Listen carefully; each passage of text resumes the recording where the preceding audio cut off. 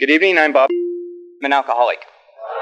I'd like to suggest that we begin with a moment of silence, and as we have been doing each month, let's think about the people that came before us and gave us what we have, and hopefully that we can pass on.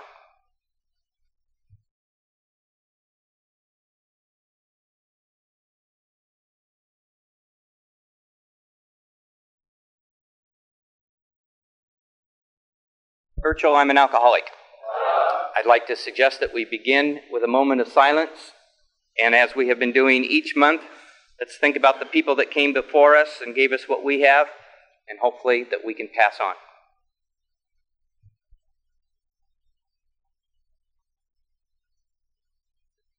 And join me in the serenity prayer.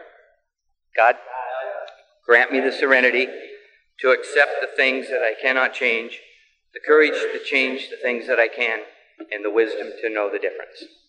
Tonight we've gathered to discuss step 9. Make direct amends to such people wherever possible, except when to do so would injure them or others.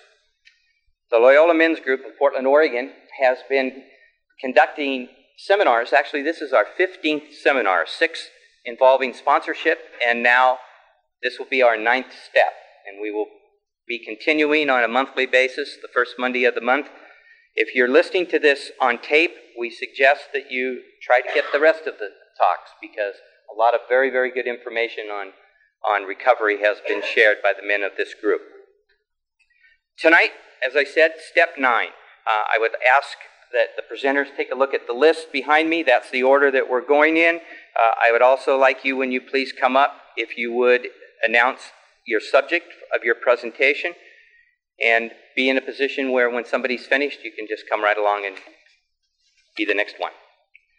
Now, another thing that we have been doing since step 2 is that we have been beginning each step with a review of the steps as they've already been covered. And tonight, Joe will give us the first 8 steps as a lead-in to step 9.